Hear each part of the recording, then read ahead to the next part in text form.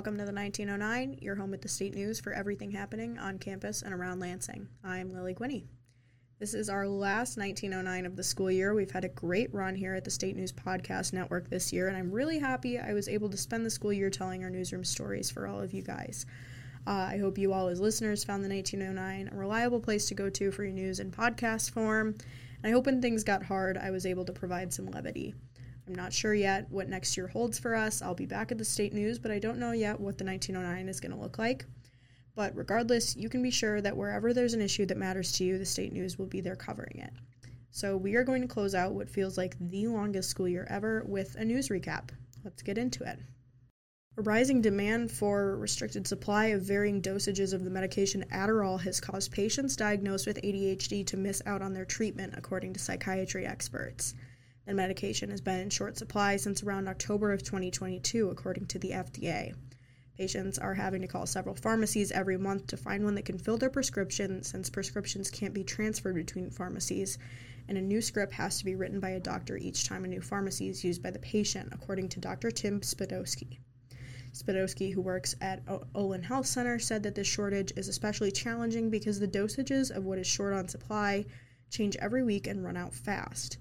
Spadowski said he sent the exact same prescription to 3 or 4 different pharmacies before they were actually able to get it filled. Kinesiology freshman Valencia Morris is prescribed Adderall for her ADHD.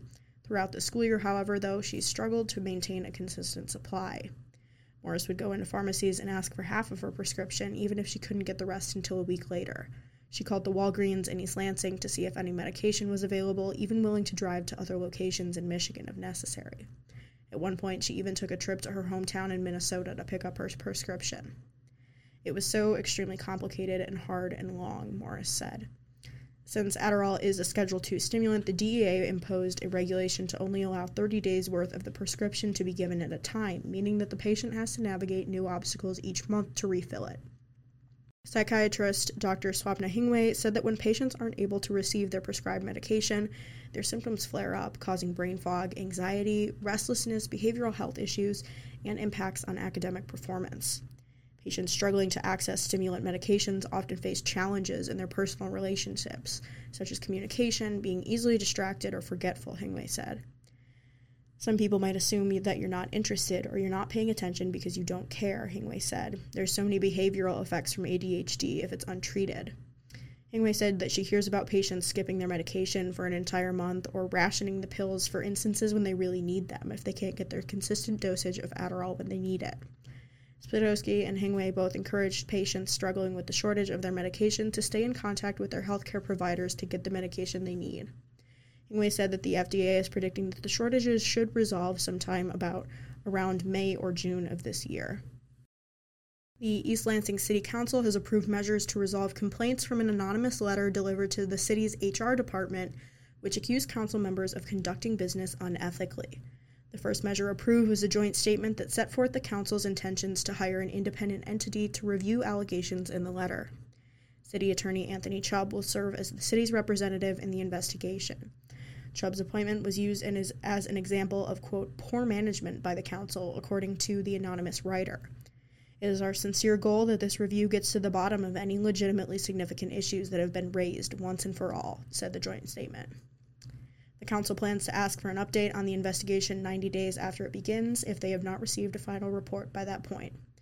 East Lansing Mayor Ron Bacon said he welcomes any scrutiny related to his work as it pertains to the city charter or the politics of the city, but he won't tolerate the letter, quote, trying to lump people into some type of coalition or cabal based on race, gender, or anything else. Bacon said elements of the letter are a direct attack on specific council members' demographics. He said he doesn't consider the, quote, veiled racism in the letter to be veiled anymore. Bacon said he sees a level of coordination and cooperation that indicates the individuals involved in writing the letter are receiving information prior to the time it's available to be requested via the Freedom of Information Act. This is not going to stand. The individual and personal attacks on individual character, the irreparable damage, potential damage to the reputation, Bacon said. The anonymous complaint mentions by name the city's Director of Diversity, Equity, and Inclusion 13 times, stating that the city staff has been given the impression that her connections to the council and mayor are allegedly being used by the mayor to ignore the city charter and go around the city manager to influence personnel decisions. Direct or indirect attacks on the character of members of the staff and their politicization will not be part of how we do business here in East Lansing, Bacon said. Students and community members packed the auditorium at MSU's Broad College of Business on April 26 to hear from an unlikely presidential candidate, author and spiritual leader Marianne Williamson. In an event hosted by the MSU College Democrats, Williamson drew applause from the crowd for her stances on structural reform of American political and economic institutions. Williamson, who's currently polling at 8% in the race for the Democratic nomination for president, said that her experience visiting colleges and universities was a significant factor in making her decision to run for president. She said speaking to college students helped her form her economic and social platforms. In her speech, Williamson addressed several issues that have been at the forefront of youth politics in America, from student loan debt relief to national legalization of marijuana. She said that canceling students' debts is a key part of her campaign. I can't even imagine what it would be like to be in my 20s carrying tens of thousands of dollars worth of debt, Williamson said, and the only reason you're carrying the debt is because you're trying to better your life. Williamson acknowledged that her surge of popularity amongst young people and college students was largely due to a recent viral turn on social media, telling the audience they, quote, probably know me from TikTok. Among people 18 to 25 years old, Williamson's favorability polling rises to 18%. She devoted a large portion of her speech to speaking out against economic inequality, calling for a revolution at the ballot box to ensure social services like universal health care and tuition-free public college in the face of corporate interests. After Williamson's speech and a question-and-answer session, students and other audience members lined up to take photos with her. While waiting in line for a selfie, pre-law junior Sebastian Linares said that he was energized by her remarks, even though he wasn't originally a supporter during Williamson's first campaign in 2020. She had sort of a spiritualist, holistic message back then, but this time around she's talking a lot more about the economic situation in this country, he said, about the endless push towards war, against all these privatized industries and all these things that are driving down the standard of living and are burning people. Linares and his friend, agribusiness management senior Mateo Ponton, attended the event because they were supporters of Senator Bernie Sanders in 2016 and 2020 and felt that Williamson held many of the same policy stances that the two admired in Sanders' platform. Ponton said his attraction to Williamson as a candidate stemmed from frustration with establishment Democratic politicians. I'm a Democrat through and through, he said, but I just believe that right now, like Williamson said, there's some Democratic leaders that just are not taking things in the right direction. Both Linares and Ponton said that if the Democratic primary were to occur tomorrow, they'd cast their votes for Williamson. However, she's considered a long-shot candidate for the nomination, especially against incumbent President Joe Biden. Biden announced his campaign for re-election the morning after Williamson's speech on Tuesday, April 25th. In some Board of Trustees news, after the board denied Attorney General Dana Nessel's request for thousands of long-withheld documents related to the disgraced ex-MSU Dr. Larry Nassar, students reacted furiously and protested the board's decision.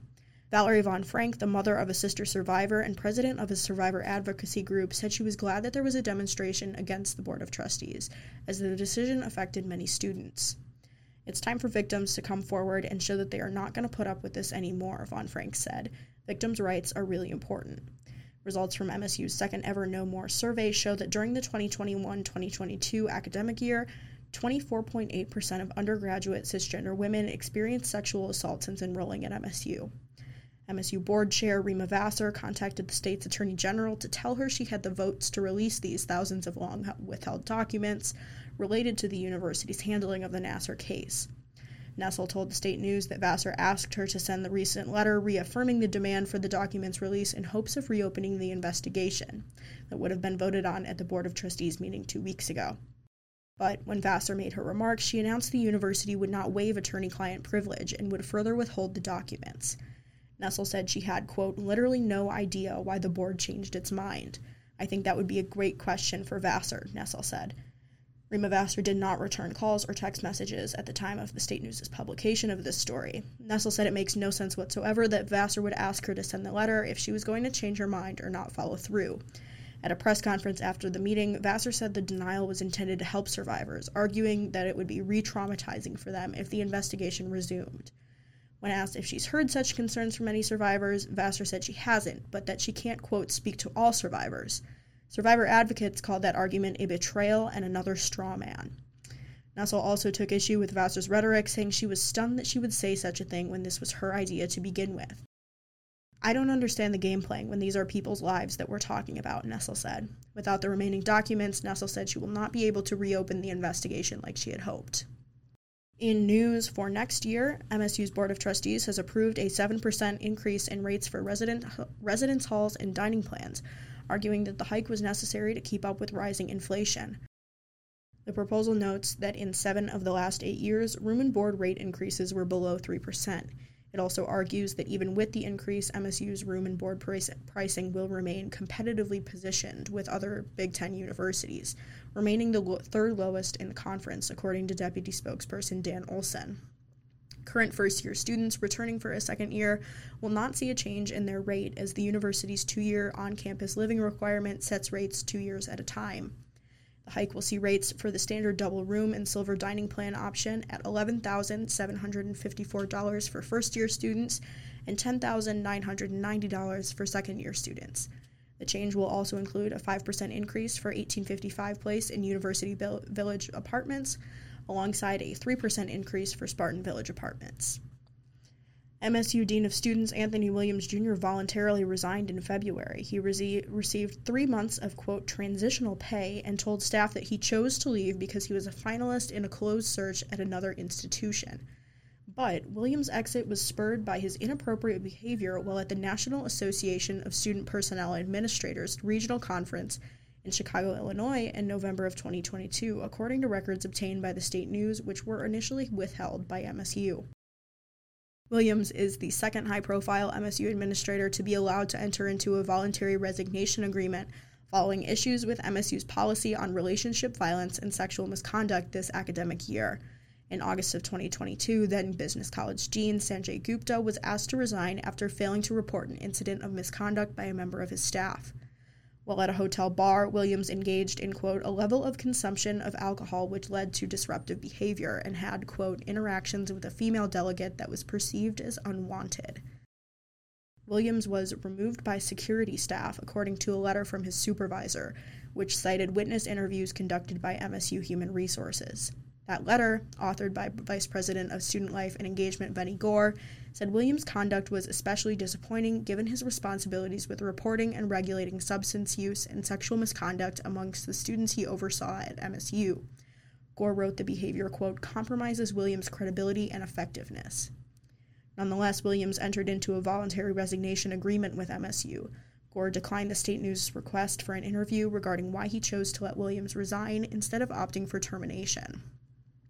After his resignation was announced but not explained to his staff, Williams sent them an email apologizing for the department's, quote, abrupt announcement. He wrote, it was, quote, my decision to resign, and I did so for personal and professional reasons. Williams then provided an explanation, writing, quote, I am in the process of pursuing a new opportunity outside of MSU. I am a finalist in a closed search that is coming to an end. University spokesperson Emily Garant could not confirm whether or not there was a real closed search involving Williams. None of the documents obtained by the State News made reference to one. The only response to Williams' explanation came from MSU Director of Fraternity and Sorority Life, Shardana Lawrence, who wrote that she had, quote, never felt more supported, heard, or seen by a supervisor, and pasted a copy of the Robert Frost poem, The Road Not Taken, according to a copy of the email obtained by the State News. All of Williams' direct subordinates either did not return requests for an interview or referred the State News to Gore, who declined to comment. MSU's Freedom of Information Act office initially heavily redacted records of Williams' misconduct, using an improper application of one of the FOIA statute's exemptions. The State News appealed that determination, arguing MSU is not entitled to secrecy in employment decisions. In response, the university released another version of the letter to the State News, which was less redacted. The public's interest in disclosure outweighs any privacy interest by the employee, said the university's response authored by Interim President Teresa Woodruff. The university did deny the State News' request for the letter's full contents. It argued that remaining portions of the letter fall under another FOIA exemption which protects, quote, non-factual and preliminary advisory determinations made within public bodies like MSU. Ooh, that was a big story, and I want to thank our administration reporter Alex Walters for taking us through that in a way that, was pretty easy to understand. I know I'm sometimes getting caught up in the technicalities of those FOIA stories, and I just wanted to say thanks to Alex and our other administration reporter, Vivian Barrett, for all of their great work they've done this semester in bringing us this really important MSU news. So, construction on the new Multicultural Center is officially underway after MSU hosted a groundbreaking ceremony on April 21st. The $38 million project will be the first freestanding multicultural center on campus after decades of student advocacy. Interim President Woodruff said that the center will be a space for people to have critical conversations, be themselves, have fun, and learn. She said the center will be a physical symbol of the university's commitment to diversity, equity, and inclusion. Woodruff said the center was initially designed to foster this mission. It will have common areas, an amphitheater, outdoor space, and room for events and collaboration. The center will be a living, breathing thing, Woodruff said. It will be animated by the people who work and study here, and it will grow with the cycles of people who've come and are a part of Michigan State. The ceremony marked a crucial moment in the decades-long process to create a multicultural center. Miracle Chapman, an alumnus who spent years advocating for the center, said the push began during the Civil Rights Movement in the 1960s. For decades, students protested for increased and improved representation on MSU's campus. What hadn't yet been addressed, however, Chapman said, was the continued demand for space, a space dedicated to diversity, for historically marginalized groups to call their own and to find a sense of community that will inspire them to succeed at MSU. The Council of Racial and Ethnic Students, or CORES, first proposed the center in 1995. 4 years later, the first multicultural center opened in the basement of the Union. However, CORES and the Black Students Alliance continue to advocate for a freestanding building. In 2013, the center was moved to the second floor of the Union. The effort was reinvigorated in 2019 when then Student and Chief Diversity and Inclusion Officer Sarah McConville started an online petition. After that, students from several university groups put pressure on administration through protests and a series of negotiations. Former President Samuel L. Stanley Jr. appointed a steering committee, and 2 years later, the board approved planning for the project to begin. The final step occurred in February when the Board of Trustees approved the construction and budget for the 34,000 square foot building. The center will be located at the intersection of Shaw and Farm Lane. Interim Provost Thomas Jitsko said that this location was chosen specifically because it's the center of campus, where he said the multicultural center belongs. Senior Vice President for Student Life and Engagement Benny Gore said a key aspect of planning for the project was the inclusion of student voices. There are 22 student representatives involved in the project, 5 of whom spoke at the ceremony. There were dozens of other students, alumni, faculty, administrators, and staff at the ceremony who were recognized for their efforts throughout the years. And with that, that is our news recap for this week. Thanks for tuning in all year, and we will see you in the fall. And signing off from East Lansing, I'm Lily Guiney.